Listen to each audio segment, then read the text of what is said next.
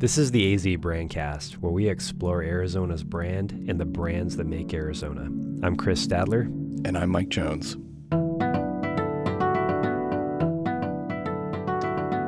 All right, everybody, it's another episode of AZ Brandcast. I'm your host, Mike Jones, with my co-host, Chris Stadler, what's up? And we are super excited to be with everyone today, specifically because of our guest, Cole Harmonson from Dare Capital over in the lovely state of Texas. So we're getting a little outside Arizona today, which gets me a little excited. We don't do a lot of guests from outside Arizona. So Cole, thank you so much for coming on today and being with us and hanging out. And we're going to have a great conversation. Just a little bit about you, Cole, and Dare before we jump in and open up the conversation. You started your career in the factoring and asset-based lending, right? And managing cash flow. And in particular, you started in 1996, you founded State Bank's factoring and asset-based lending business. And then when they sold their business in 2007, you took the leap into entrepreneurship, which is super awesome. And you founded Far West Capital, which had a successful bank exit in 2018. And you'd worked with hundreds of companies supporting their growth through that company that you founded and sold. And then in 2019, so really not that long ago, you founded Dare Capital with your co-founder, Deborah Zukonik. Did I get her last name right? You did. You nailed it. Yes. You nailed it. All right. So definitely lots of capital in there. Asset-based funding, some banking experience, but on the funding side. So we're super excited to have you on and talk about your experience in the financial world and helping companies grow, helping startups, all sorts of different businesses really see success right through the financial funding that they need. So yeah, let's get going. Chris, did you have a little icebreaker question to get everything going? Oh, you know I do. I know you do. You always do. Yeah. So, since Cole is in lending and he talks a lot about founders, he's into training founders, looking at looking at founders that work and founders that don't work. What I want to know is, and this is a question for everybody here, what are the most ridiculous things you've seen inexperienced founders do? Well, thank you for that. Thank you guys for having me. I'm super excited to be here with you guys today. And I feel like I'm sort of an honorary Arizonan. My wife and I, we hang out in Sedona a lot. And we feel the same affinity for open carry and weaponry. And I think when I first met Mike, that was one of my first conversations. Is like, okay, how many guns do you own and where do you carry them? So I was immediately jumping right to the personal questions. Yes. Right? Yeah. Immediately attracted to you guys. What is the most ridiculous thing? I mean, honestly, I think I've seen, and again, I think this is going to go to some of our conversation today about personal responsibility and, how a founder owner is really responsible for any business problem that goes on inside of a business and taking 100% responsibility of their own sort of growth and conduct as the business's objective is their personal growth. And I think that doesn't get enough play in today's conversation, but honestly, it's fraud. I think that is the most ridiculous thing I've ever seen. And I have over 1,000 companies funded, and I've only seen a literal handful of out and out fraudsters. And we actually had one here very recently through one of our partner portfolios that we service. And the guy was trying to perpetrate like a $4 million fraud, and we caught him like in the act. And we're actually speaking with the FBI right now. Wow. And trying to set up a sting operation.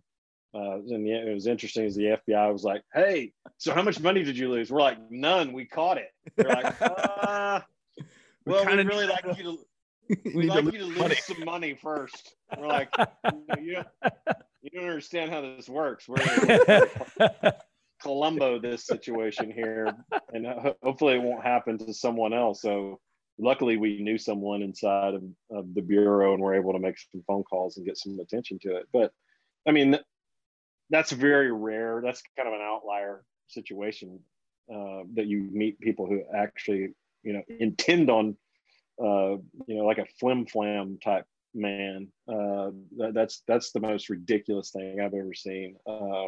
Is if people spent that much time, energy, and effort trying to actually do something positive in the world, they could, they could make a difference. But So hey, do we need to wait to air this episode till after the sting operation is over? No, I'm not going to release any names. Don't worry. We're gonna protect the guilty here. Okay, for now. The icebreaker question should have been caliber of choice and why. Oh my! I didn't realize. You'll put me on the spot, man. Do you have a caliber of choice? I just got a brand new FN 57223, so it's like a 223 round is, and an AR is 227, so it's got a 20 round clip in it. So I mean, it's very spunky, very, very spunky. So I just got that gun. Nice. And my son was the one who told me about the gun, and then he said, yeah. I said, well, why did you pick that? Because he knows way more about them than I do. I just like them. And he said, well, after the fact, I read that, the most likely purchasers of this gun were people that drive a Porsche SUV and are bankers. They're probably an old middle. I was like, dude, okay, you nailed me. How did you know? That's funny. Yeah, that's some hilarious. Good branding, probably. Yeah, but what's yours, Chris? This is your question. So, all right, so this is right up your alley. I mean, so I like the 5.56 for a rifle. Or the 223. But I'm a 9mm guy for concealed. Just practical round. It's easy to get and it's the most common round, so it's cheaper. It's actually cheaper than a short 9, like a 380. So it's like, oh, why wouldn't I go with 9mm? That's so very practical. Yeah, So, my favorite caliber. Do you know what my favorite caliber is? I can't wait. What is it? It's whatever my friends show up at the range with. Yeah, right. Whatever ammo they I give just you. bum off everyone else. there's this meme. I don't know if it's a meme or what, but it's like whenever anybody asks me to take him shooting, I send him this, and it has like all the calibers and what they cost each, like rifle rounds. No, I try to pitch in and make sure it's fair. I know you would, because I know you. But I just shoot other people's stuff. Yeah, that's my thing though. I do, however, if somebody shows up with a better gun than me, like my brother, I will shoot their gun so I don't have to go and clean mine. I'll just take my magazines and pop them in their gun. Again, very practical. Yeah, very practical, Chris. And then what about a story? What's your story, founder story? Yeah, this one's tough because I feel like a lot of the inexperienced founders I know don't do ridiculous things because they're either too scared or too inexperienced to do ridiculous things. I will say, one guy I know here, kind of a buddy, Russ Perry, founded Design Pickle up in Scottsdale, a great software tech startup. They've been doing really well. They've been growing like crazy. But I just give him total props for doing the one thing I don't see a lot of founders do, which is completely making a fool of themselves in order to get attention for their new startup. Does he dress up as a pickle? He dressed up for like years as a pickle, like a giant, pickle suit. And he'd go to trade shows and he'd do whatever it took to get. I mean, they did tons of videos. You can go find videos of Russ Perry in a pickle suit. He thankfully he's graduated out of that. He's delegated. So he's learning good management skills. Not that he didn't already. He's a very savvy guy. So sounds scrappy. Very scrappy. Yeah. Russ is a very scrappy, savvy, make it work. So for me, mine is just so I've experienced a few situations where there were a lot of dreams, kind of on the tech, maybe a little more on the innovation side, where there were a lot of ideas without any kind of, and of course I'm an ops guy, so of course I want to know, like, how's that going to work, right? How do we make that work? And just unwillingness to just talk about that stuff, and say, we want to do this. We think it's possible. So how do we do it? And it didn't seem like they surrounded themselves with the right the right fits to be able to just say, okay, hey, I can challenge you. You've let me in. You've given me trust. I can now challenge you to discover where your weaknesses are, and so we can make this dream happen, right? It's almost like salesmanship without quite enough how do we follow through, you know? That's probably not uncommon. Probably not. A lot of sales driven or idea driven startups that maybe haven't figured out how to operationalize it. Especially when it's not your money. Yes, there's that. So can I start with a few questions about Texas, Arizona comparison? Sure. Not that we're comparing in the negative way, but Texas does a really good job with a lot of stuff. You see a lot of startups in Austin. And where are you guys located again? I'm in Austin. You're in Austin. I'm in yeah. Austin. So what can other states learn from Texas as far as supporting businesses? Besides getting your own power grid? Well, I would say, make sure that you have a good slogan like "Keep Austin Weird." And I always tell people, I always say, to the people in Austin, I've been here for 20 years, and I say, look, we need a new slogan.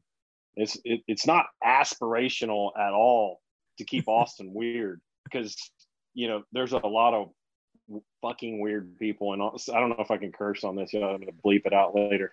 But there's so many weird people here. It's like it's not hard. Like, you guys need to do something, it's a almost little more challenging. It's almost a conservative statement to keep something the way it is, right? Yeah, exactly. In the 80s, the city councils, their thought process was, if you don't build it, they won't come. And Austin has grown 3% per year since 1895, no matter what. Like, it doesn't matter, any kind of economic cycle, it doesn't matter. Austin grows, it continues to attract people. I think, in all seriousness, it is because of the culture here. I can't explain what it is, but there is an openness vibe. It is a little bit more of a liberal vibe here, but again, I don't understand the mindset of states like California. Not to dump on California. I mean, it's like air conditioning outside. I get why people would want to live there. It's a beautiful, beautiful place. I'll just give you a quick example. We filed for our lender license. So there's 50 states, as you guys are aware. The only one that requires a license to lend other businesses money is California, because of course they need to protect their citizenry and their businesses, because the business people there are apparently too dumb to make their own decisions. So they need the nanny state to help them figure it out. And so it took. So caring. I hope that I hope none of them on it's the oversight department. Oversight. We're going to give some oversight. They're not listening. Yeah, I'm sure that they're not going to listen to this, but we chased them away a long time ago. You block them from your Twitter feed. But it took us 9 months to get that. So in other words, we could have been lending money there and actually helping companies. And really, again, the niche that we provide is really needed right now, which is the construction business, which is just one of the niches that we play in. But in Texas, to answer your question, that kind of thing doesn't happen for the most part. We have a hands-off, low tax, low regulation environment that's very pro-business. And now, some of the zoning is a little egregious. And I'm not saying that there should be a total hands-off from government's perspective. I'm a believer in, hopefully we can cooperate together, but to keep the main thing. And I think that's what Arizona does pretty well too. I've got a lot of colleagues there. The president of the International Factoring Association, which has 0 international members. I don't know why we call ourselves that, but I've been part of it for 20 something years. And, there's about 900 factors who do what we do in the United States, which there's 28 million small businesses. So there's not, we stumble over each other every once in a while, but for the most part, we don't compete with one another. And so if there's a local project, I mean, I've got 2 factors in Phoenix that I could pick up the phone. I was on the phone with one of them yesterday, good friends, and they report sort of the same thing as a sort of a pro-business environment. So yeah, to answer your question. That resonates. That definitely resonates with our experience here in Arizona, and just very similar vibe, keeping the main thing. And, I think in particular, we've seen in the last few years with Doug Ducey as governor, like his kind of mandate has been like, get rid of a lot of regulation and a lot of red tape that had been kind of put in place over the last 20 years. You can simplify the isn't regulation it like code. You can bring your occupational license from another state. There's a lot. Yeah, that was a big one last year. So they opened it up. If you're licensed, any kind of, technical license that you have in another state, and in particular looking at, basic service level jobs, just like, a hairstylist or a masseuse or somebody like that, who's licensed in another state. And Ducey pushed through some legislation that allowed those licenses to just get grandfathered into Arizona. So if you move here, you've got one of those licenses, you're automatically licensed. We'll let the other states kind of figure out how they want to license stuff and then just honor that, which really opened up a lot of opportunity for people to move here and just make it easy, right? Just make it easy to get business going here. It's great for Californians who need a new place to live. Yeah. And I don't think it's a pure libertarian state. I think sometimes we get labeled that here. I wouldn't say that that's completely what we are. Totally. Chris might disagree.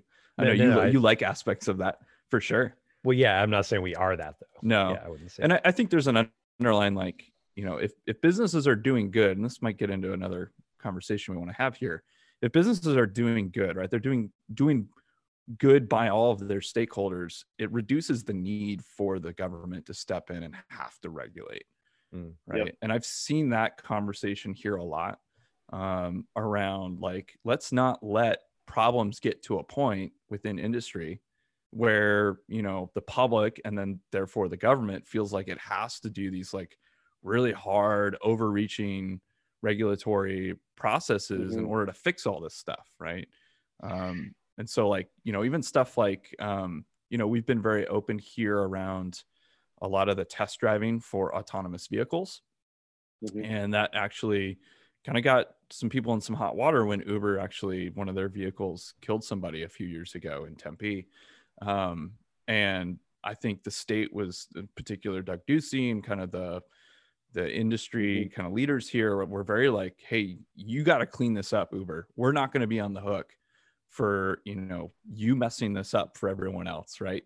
And Google had already been here with their program, their driverless car program, for several years and had zero issues, at least nothing like super major, no deaths. Yeah. And I think everyone was like, hey, like, and Uber actually pulled out within, I think, 6 months, they pulled their entire program out of Arizona. So I was happy to see how you and I met was through a blog post that I put out / someone in your neighborhood introduced us, and we started talking about conscious capitalism and the stakeholder orientation, sort of thinking about the outcomes of every single group that you touch. And again, this is new territory, I think, not just for, let's call it businesses, but just human beings in general. Like, if you think about it, think about many of the businesses that are incredibly successful right now / are not good for you. There's aspects of it that are not that are not good for you. Social media, Apple. Again, I'm a huge Apple fan. I'm not saying that they purposefully addict you, but they addict you. Tobacco, alcohol, all these addiction-based companies that, again, Warren Buffett calls it a moat. It's like, you can't not use it, right? You have to use it, and you have to use it from that particular user. The outcomes for the shareholders in those situations is apparently way too appetizing for people to turn away from right now. And if you look at, we wrote about this last month, but like, watch The Social Experiment or The Social Dilemma on Netflix, or go look at Tristan Harris, Time Well Spent, and just Google his name, just to cover the social media aspect. But again, on a smaller level, smaller businesses, the reason that they exist is because I'm producing a good outcome for the person who comes and says, hey, Cole, I'd like to borrow some of your expensive money. We have an underwriting process for that, and the underwriting process looks like, the first and foremost thing and we're a collateral-based lender. The first and foremost thing that we do is focus on, if we put this money to work, is this actually going to be a net positive for the person on the other side of the table? And if it's not, we don't do it. And go and look at On Deck Capital, Cabbage, some of these quote unquote MCA lenders, which are the reasons for some of these regulations that are getting bandied about right now, because business owners, again, not taking personal responsibility, click here and get money seems real easy, and there's no way that a Dare Capital could compete with something like that, because we're going to actually do some underwriting like a bank would, some due diligence.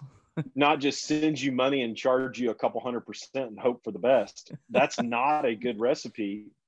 It's not a good recipe for longer term success. So, I don't know where this rant started or where it'll end, but the point of it is, I think, shareholder orientation, slowing down long enough to think about, can I actually improve something for the other side of the table here? And it's something we take really, really, really seriously. And again, is another aspect of, when we first started talking about doing this podcast, what do we want to talk about? The thing that I care about is the leaders behind these institutions, any kind of small business. How are you going to take care of yourself, and how are you going to grow and change and do what is necessary to become a better leader? And again, I think that's combining humility and intellect. They're very compatible, but you have to put humility first, and realize you may have some domain expertise, but that's why I joined Entrepreneurs Organizations, because I knew I only knew a little bit about what technically I'd worked for a bank for a long time, but I'd never ran a business myself. So I wanted to get best practices. And again, that was one of the best things I ever did, because I was able to learn from some other, incredibly successful people that, had made the mistakes that I was about to make. I'll make some new ones, which I have and done, but I want to learn from other people. Yep. So that's a great, I mean, you did a good job of introducing the topic that I wanted to cover, which was the top three mistakes that founders make, leadership mistakes that founders make. Is that one of them? Because it sounds like it might be so that humility and intelligence you talked about looking for. What are your top three? I think it is again, having lent money to over 1,000 companies and seen sort of the pattern recognition of the ones that are successful.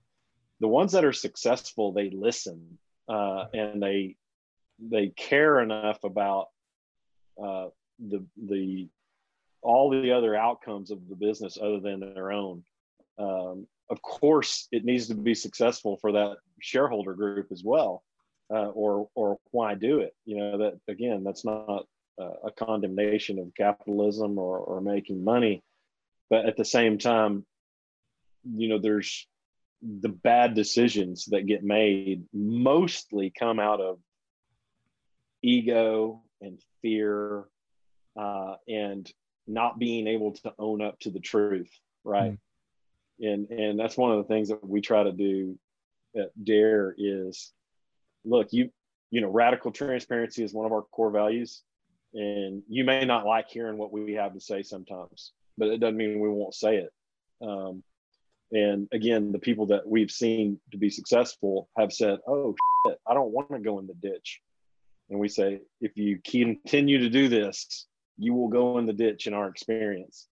So I think number one mistake, they just don't know how to listen to other people, and they sort of think they know everything. Again, I think to own, run, grow a business, you have to have a certain amount of ego. That's a given. And I actually think it's a good thing when used in a positive way, that you have enough confidence to go out there and do something. But at the same time, I think you have to join that up with, man, I've got a lot to learn, right?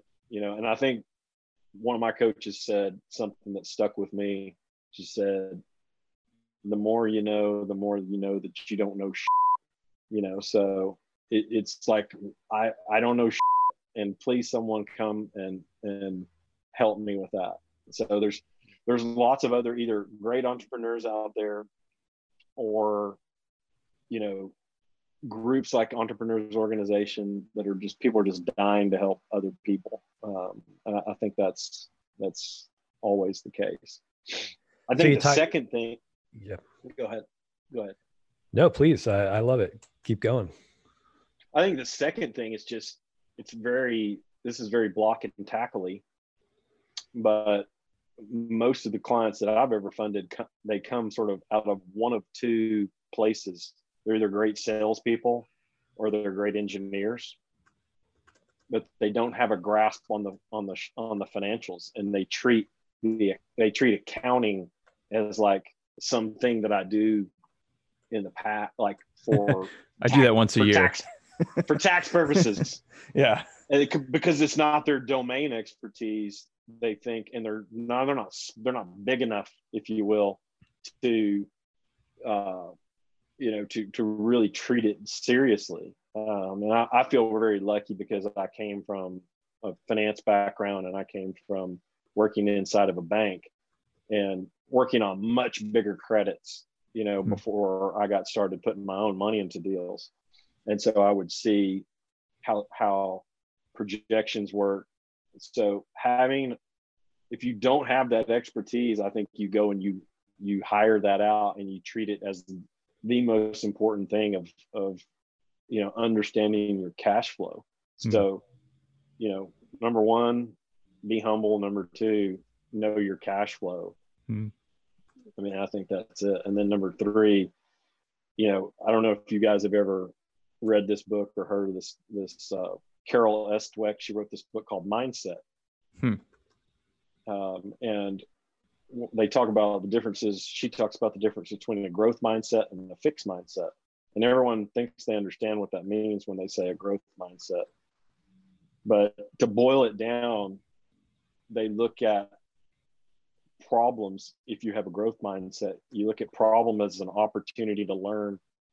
Because I think what happens inside of companies is, and this is normal and natural, if the leader is not expressing this very, very clearly, it's normal and natural for people to try to, inside of any company, no matter how big or how small, for anyone to sort of protect their turf. And, I need to demonstrate, mastery over or this or that. And somewhere along the way at Far West Capital, which we went from a volume of the first year of 2 million, the last year that we were there and before we sold it was 900 million. So, we went like that, right, over 11 years. And it was a much different business, at the end than it was when we started. Yeah, I bet.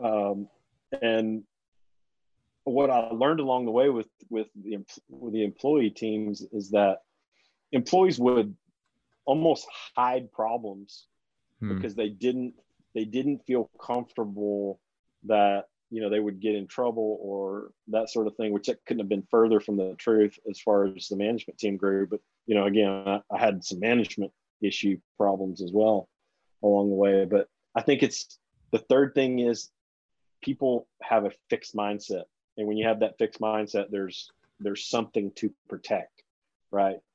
And in the growth mindset, you say to yourself, I reward effort.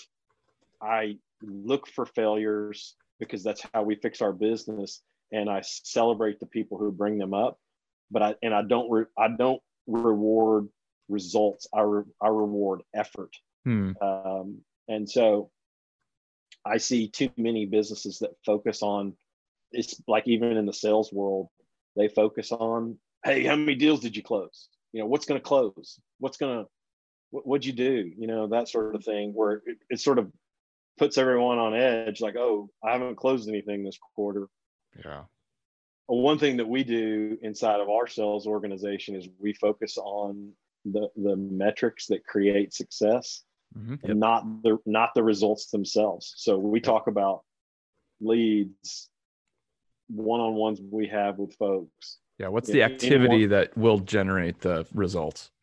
Yeah. Right. So that's a great example of, I think, where a growth mindset comes up. And, we talk about mistakes openly, and we encourage people to put that out there. And I've written a lot about growth mindset. I've written a lot about that. I constantly share that with the team, so people will feel comfortable in that way. So, it's really hard to orient yourself from one level to the next, which is what every entrepreneur wants to do, when you're like, or your team is trying to hold it all scared. back. Yeah. It's that kind of openness and being willing to talk about the issues, right? And I've seen, Cole, just from your own content, what you put out in the world, like that's something that you care a lot about, of just saying, like, here's how it is, right? Let's not sugarcoat it. Let's not hide it. Let's not, spin it. It's like, if it's an issue, it's an issue. Let's talk about it. Right. Or if it's something you feel strongly about, let's talk about it. And I really appreciate that about you. And obviously in the way that comes across in a lot of your content, that you're just like, hey, let's say it like it is. And that gets through a lot of I've seen that. I mean, that gets through a lot of the BS, right? Or the hidden issues are the ones that really matter. We talk a lot about that. Like, what's the root issue, right? A lot of times when somebody brings something up and everyone's like, oh, that kind of sounds like an issue, it's probably not even the real issue, because they're like, well, I don't know how to actually bring up the real issue, or they don't know exactly what it is, or they're afraid to bring it up. Yep. Yeah.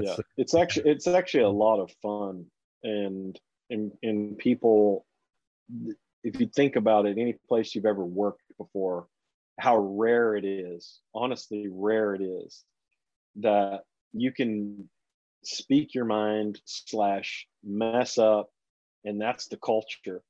And the people that directly report to you, again, I think that's what goes back to some of that conscious capitalism stakeholder orientation conversation, which one of those is the team.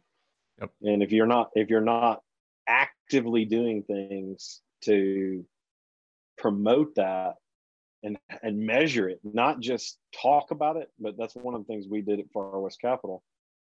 We measured all that. We used a tool called Workify, and it helped us anonymously measure our culture, and it was a regular beat. So it wasn't like we do this once every 2 years, check in. Hey, how's it going?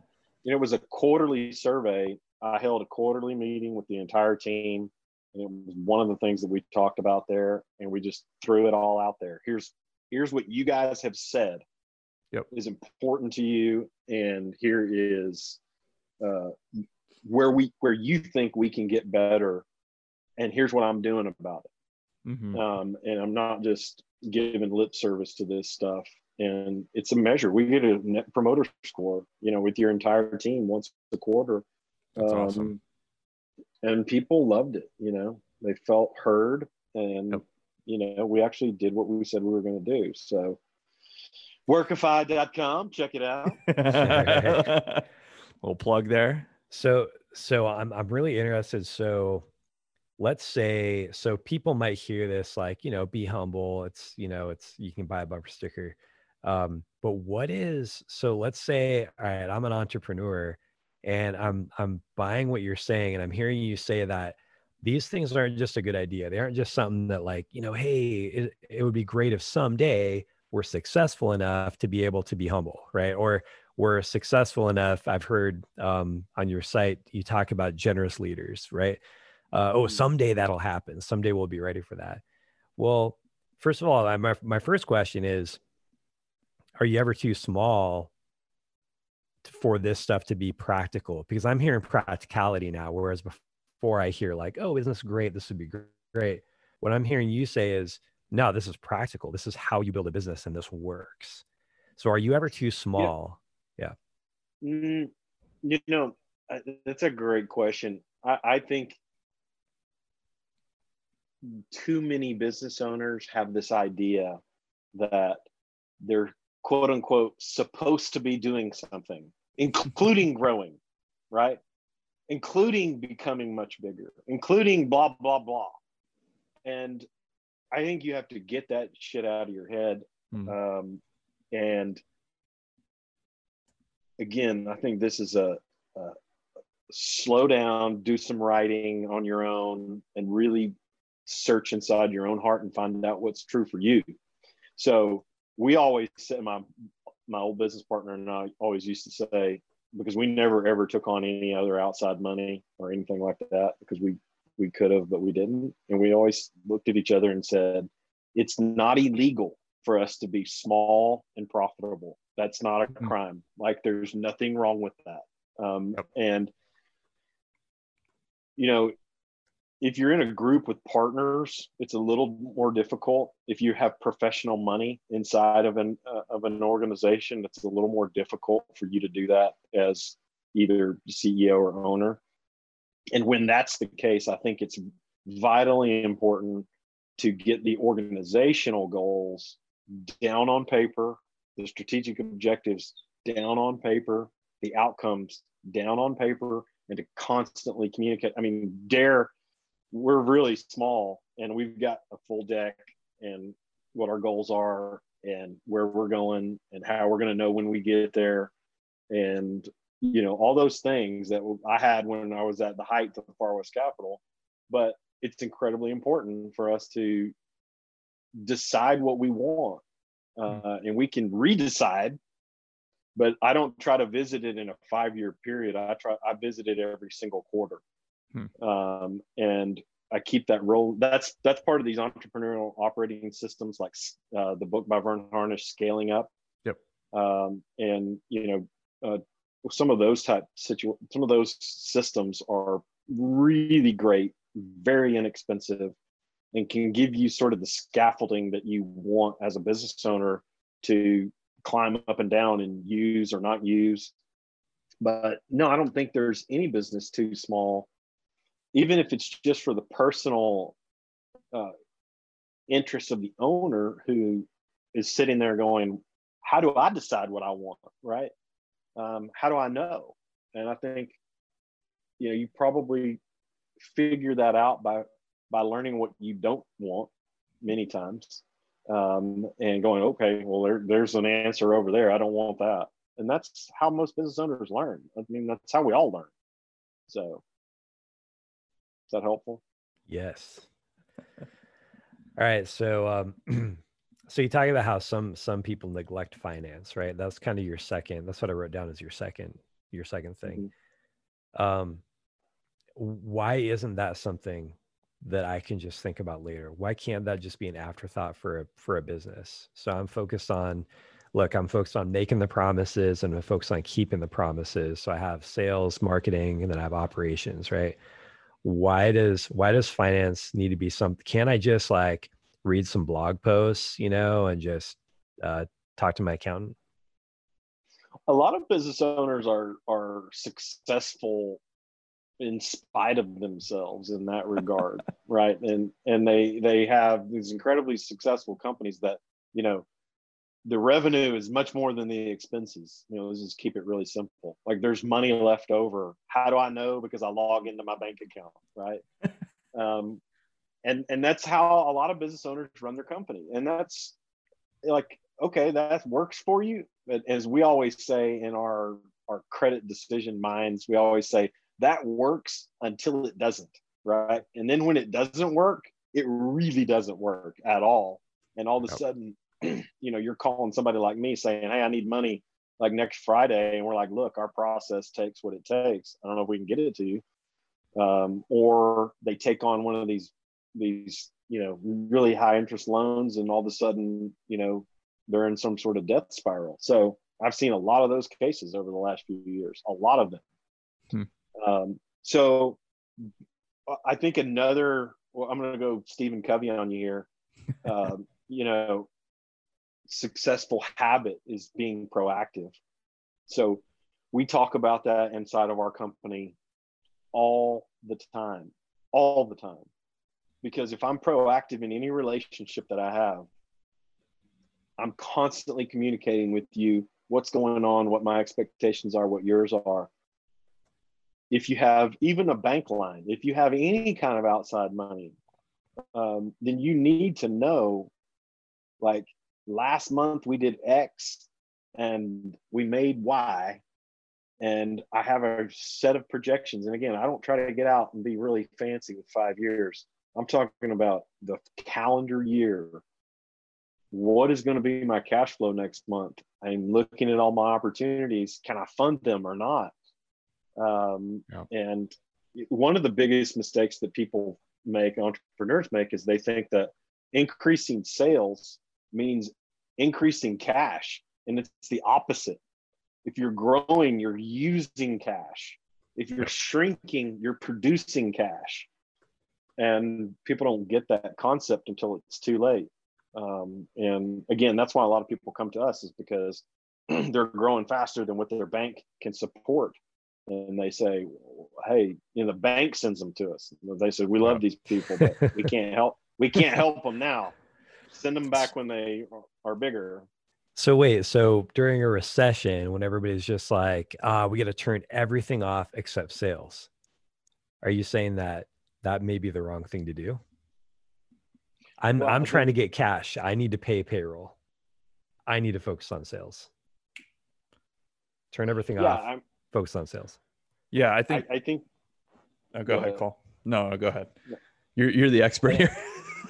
Well, number one, I would say that every business is different, so it's hard to generalize on that answer. Everybody's different. Every situation is different. In general, I think there's a lot of overreacting in that situation. But if you have a good cash flow handle and grasp on your business, then a shock of 30 or 40% is not going to surprise you. You're going to be able to click a button and be able to look and see, oh, that's what that's going to do to me. I either really do need to cut, or I really don't need to cut. And if you have a good model that you're using, out of Excel, or, you have an outside accountant, or you have an outside CFO or whatever, if those people can't give you those kind of answers, well, then you need to find someone else. And I think that's a lot of times, very inexpensively, you can buy that expertise. And, if people need that, please call me. I've got 5 guys on speed dial who I refer people to all the time. There's a lot of times people will come to us and say, hey, I need money. And we started asking questions, and they go, I don't know the answer to that. And we're like, look, we could do this, but that doesn't give you the outcome that you want. So let's talk about that first. And here's somebody who can actually help you figure that out. As I actually had this conversation last week with the couple that's an entrepreneur that's been in business 5 years, $6 million company. And they were trying to decide, do I raise a bunch of money and try to become $100 million business, or do I stay small, quote unquote? And I started asking them questions about their financials, and they couldn't answer them. And I said, here's a guy, go talk to him, spend the next month figuring out what you really want based upon what this, my friend Bob, who is going to go help them, and then come back to me. And you got to do the math yourself. You got to do the work. And I think that's, again, another mistake that folks want to, you can click on your phone and look at a tweet or do whatever and get an instant result, but it doesn't work that way in building a great work of art or a business or something like that. It takes chiseling away every day slowly, and you have to know where you're going too. So do you want to add? No. Nope. That was a great answer. That was a great answer. Great answer. I got nothing to add other than, yeah, go get those people. So my next question was going to be, what is that one thing that needs to happen? Like, say I'm in that position and I have an accountant, or let's just say bookkeeper, right? And then I'm, at the end of the year, maybe I send my stuff in to get my taxes done, but I'm not really looking to the future that much. I just know my cash flow is positive for right now. That one thing that you would say, go out and do this right now, what would that be?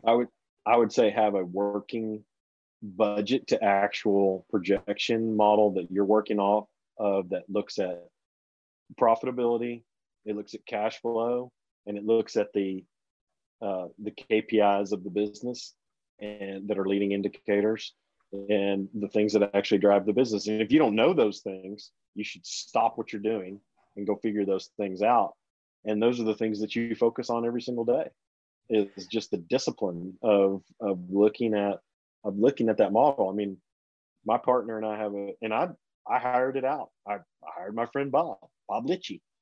I hired Bob, and when we started Dare, he built my model for me, and I knew how much financing I needed. I knew how much money I was going to have to put in. I knew, what I was going to get in bank financing, all the things, and I knew what I needed to sell, and so I compare that constantly, and it doesn't take me a lot of time, but I'm having the conversation with my partner and our team about those things constantly. We're constantly having that. Again, it goes back to that growth mindset. Focus on the things you can control, which you can't necessarily control what you close, but you can focus on how many times a day you pick up the phone. I know I can do that 20-25 times. And I do think that comes from here, it comes from your heart. If you're not enjoying it, then you shouldn't do it. That's another piece of advice I have. I think there's a lot of myth around, you have to grind, you need to be a grinder and blah, blah, blah. Well, I thought that's what you left your corporate job for. Like, what the why would you want to do that all the time? So, like, if I don't feel like working, I turn off my computer and I go outside. I don't work. Right. Right. Doesn't mean I don't take care of it. And I actually work every single day, but I work every day because I love it. Like, I love doing what I'm doing and the people around me, and, the outcomes that we're helping people to get, along with our own outcomes. It's just fun. And if it's not, you shouldn't do it. Yeah. I mean, we live in this like productivity obsessed culture, and like you're supposed to be like, no. I mean, I spent 3 or 4 weeks in Colorado and Utah and Arizona this summer, and I worked half a day, and I didn't work the other half because I didn't want to. So I think too many people get caught up in all this stuff, and with the pandemic too, I think instead of spending time commuting, people just spent more time working. Yep. That's been a thing. So what's so you listed these 3 things. I'm gonna read them back to you, make sure I have them right, and then I have a question. So failure to listen and be humble, neglecting finance, and then that fixed mindset. Those are the 3 mistakes that I heard. Is that about right? Mm-hmm. Yeah. So how do you, so you're looking at these companies and you're choosing whether to lend money to these companies. And so what I'm wondering is, in your experience, what are some of those things that you notice in each of these areas where you say, I'm seeing this behavior in you, and it tells me that you're not going to listen and be humble, or you're neglecting finance. Now I'm wondering if too many people come to you who are neglecting finance. So you're probably taking care of that, but or the fixed mindset. So how do you recognize, let's start with failure to be humble. How do you recognize that most? Signs. Great question. I think blaming, and you get somebody and they've got a trail of bloody bodies behind them. And you're like, so what happened back there? What about that, what about that last company you ditched? Well, so-and-so screwed me, and, this happened and that happened. And, wasn't my fault, it wasn't my fault. I mean, if Susie just would have done her job. So I think that's number one characteristic, is people that don't take personal responsibility for the results that happen inside of their company, period. Like if your name is up there and you're the person, it's your fault. Like you let it happen. So someone may have made a mistake, but you put them in that position. Yeah. So take responsibility and learn. And I think that's number one on the number one side. So what about fixed mindset? Or did you have more on that one? Fixed mindset would be the other one I'm super curious about. What do you see? What are the signs?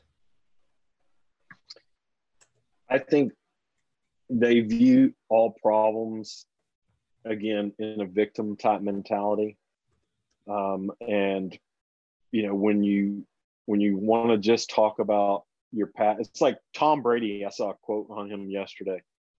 He said, it doesn't matter what I've done in the past. He's like, I got to earn this. I got to earn it every time.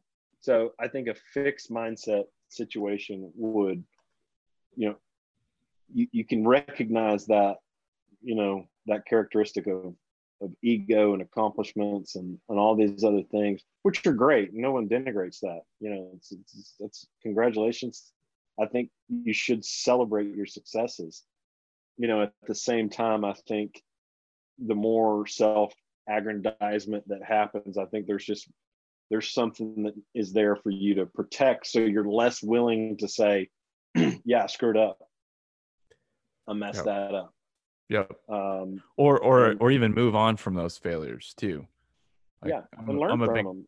Yeah, I'm a big basketball guy, and so one of my favorite players is Steph Curry, and one of his, I think, kind of super traits, right? The characteristic that has helped him the most, obviously, he's got lots going for him with a basketball family. His dad was an NBA player, and he grew up on basketball, so he's got all the skill and the talent and form and all that stuff down. But the thing I think that I always notice with him, and you see it a lot from his coaches over the years, especially Steve Kerr, they always talk about Steph Curry's ability to forget failure, right? Every shot he misses doesn't impact the next shot he takes, which is, if you watch basketball at all, you realize is like, that's like half the game for these professional players, is they get stuck in their own heads, right? I love that. And they think like, oh, this next shot, right? I'm playing I missed the last 10, so I don't know if I'm going to make this next one. It's all about that confidence to just say, no, I go out, I forget whatever has happened before. This is a brand new shot. It's a new take. Yeah, I learn from stuff, right? Absolutely learn, but I don't have to dwell on that. And I just play the percentages, right? You see that a lot in baseball too, right? You're playing the percentages. If you're a good batter, you got the skill, you're going to bat 300, right? And so, yeah, you miss some, but you're going to hit them too, right? And this could come around. This could get super esoteric, and y'all just hang up on me if it gets a little too woo woo here. But if you look at leading a company or being an entrepreneur or even working inside of an organization that allows for this kind of thing, it could be a pathway to awakening, if you will, in a way that is so much more fun than any other way I could ever think of, because there is zero way for you to hide as leader of an organization. There's zero way for you to hide. The results are what they are. and you're it's the sort of the fruits sort of happen. And so, you know, what you're sowing every day, you get instant feedback on, not instant, but relatively instant feedback on. So it's a great device for you to slow down, step back, and ask yourself again, if you're willing to do this work. And I think, you know, again, being part of Entrepreneurs Organization and watching other, you know, folks very closely and intimately get to do this, I can see how this particular trait of mine has caused this issue inside of my company. And it didn't have anything to do with quote unquote business. It was my personal failure.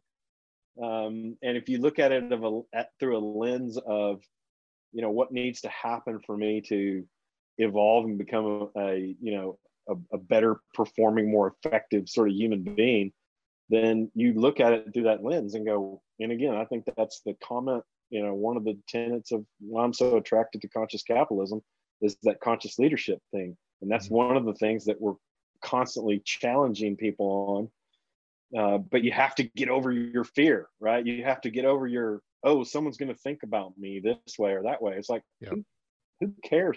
Guess what? They're thinking about themselves. They're not thinking about you, right? Like it's it's not, it ain't happening.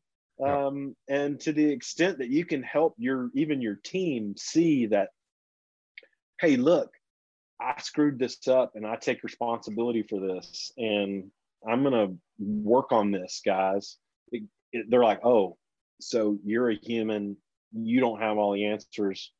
We're all, you know, arm in arm in this thing, trying to figure it out, you know, and to a large extent, just like any other business owner, we're making it up as we go along. And, you know, too many people are afraid to sort of say that, you know, it's like, no, we've got a plan. It's like, okay. And maybe you do. I mean, I don't know. Yeah. So, yeah, but we know those plans get pretty rough as soon as they hit reality. So, yeah, it was a Mike Tyson said, you know, everyone has a plan until they get punched in the face. Exactly. So. Yep. Exactly. Well, so I think we're at that time. We are, Chris. Where we can start wrapping it up, Mike. This has been fantastic, Yeah. Cole. Thank you so much for coming on today. Did you have anything you want to tell people, kind of what you've got coming up that they can participate in or check out? Yes, we have the Dare Capital Dialogues, where every month we have leaders from across finance, other operators in business. We're talking about best practices, some of the things we've been talking about today, strategies, tactics, things you can employ inside of your company. And this month we have two. We have our first Sunday special with a guy named John Henry McDonald, who has a great rags to riches story. He happens to be my mentor and the guy who I met in 2007 when I started Far West. And I said, how'd you do this? And he put this entire, you know, sort of system of personal mastery in front of me. And we're going to talk about that. We're going to talk about his core values at the business that he ran, grew, and sold. And also how he kind of went from, you know, Vietnam and, you know, drug addiction to selling his company. Now he's a professional musician in his retirement. So johnhenrymcdonald.com is his website. And then of course you can go to darebizcapital.com, or you could just Google my name, Cole Harmonson. And then we've got an announcement there. So that's the first webinar that we're having / Dare Capital Dialogues. The second one is a group. When the pandemic first hit, we started talking to business owners about how to pivot. And it was talking about cash flow and talking about some of the things we discussed today. And we're going to have an actual owner who pivoted their business. It's a yoga studio that I've been a member of with these owners, where they were actually finance people, started a yoga business.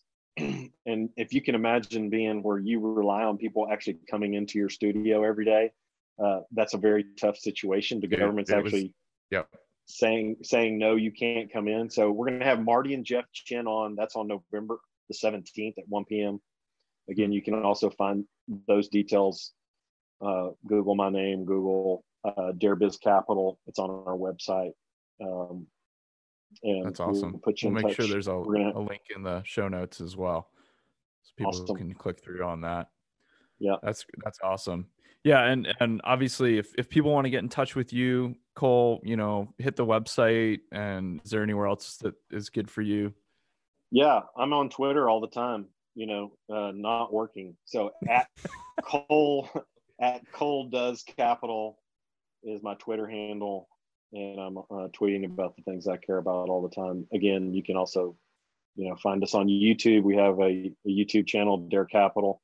We have all of our Dare dialogues on our YouTube channel, and we've had some awesome conversations.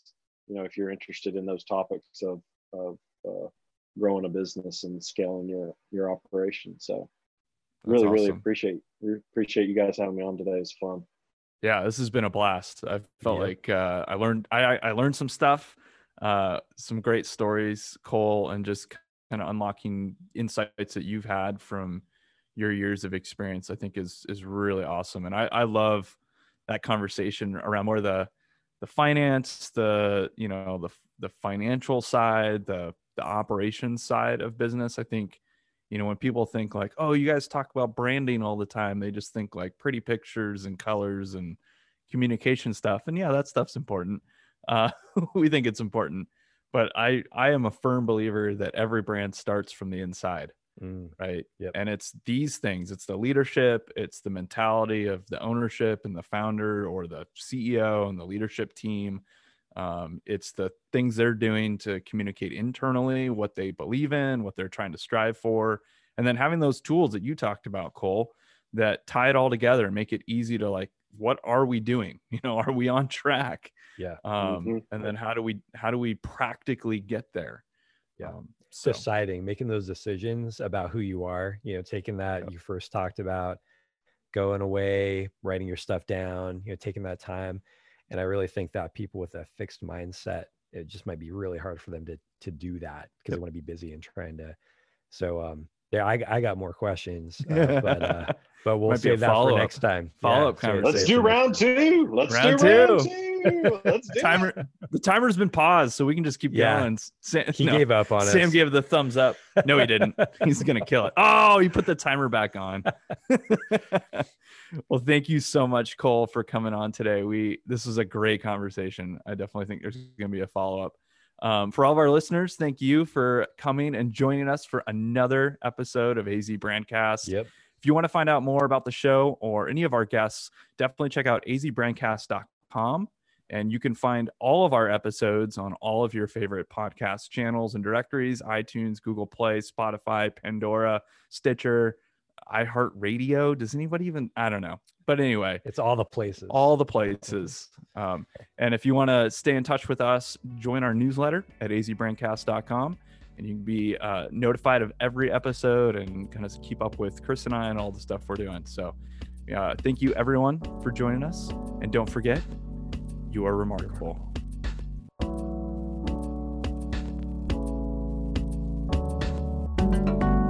The AZ Brandcast is a project of Resound and is recorded in Tempe, Arizona with hosts Mike Jones and Chris Stadler. It's produced and edited by Sam Pagel. Music is produced and provided by Pabrid, an Arizona-based music group. You can find us on Twitter, Facebook, LinkedIn, and at azbrandcast.com.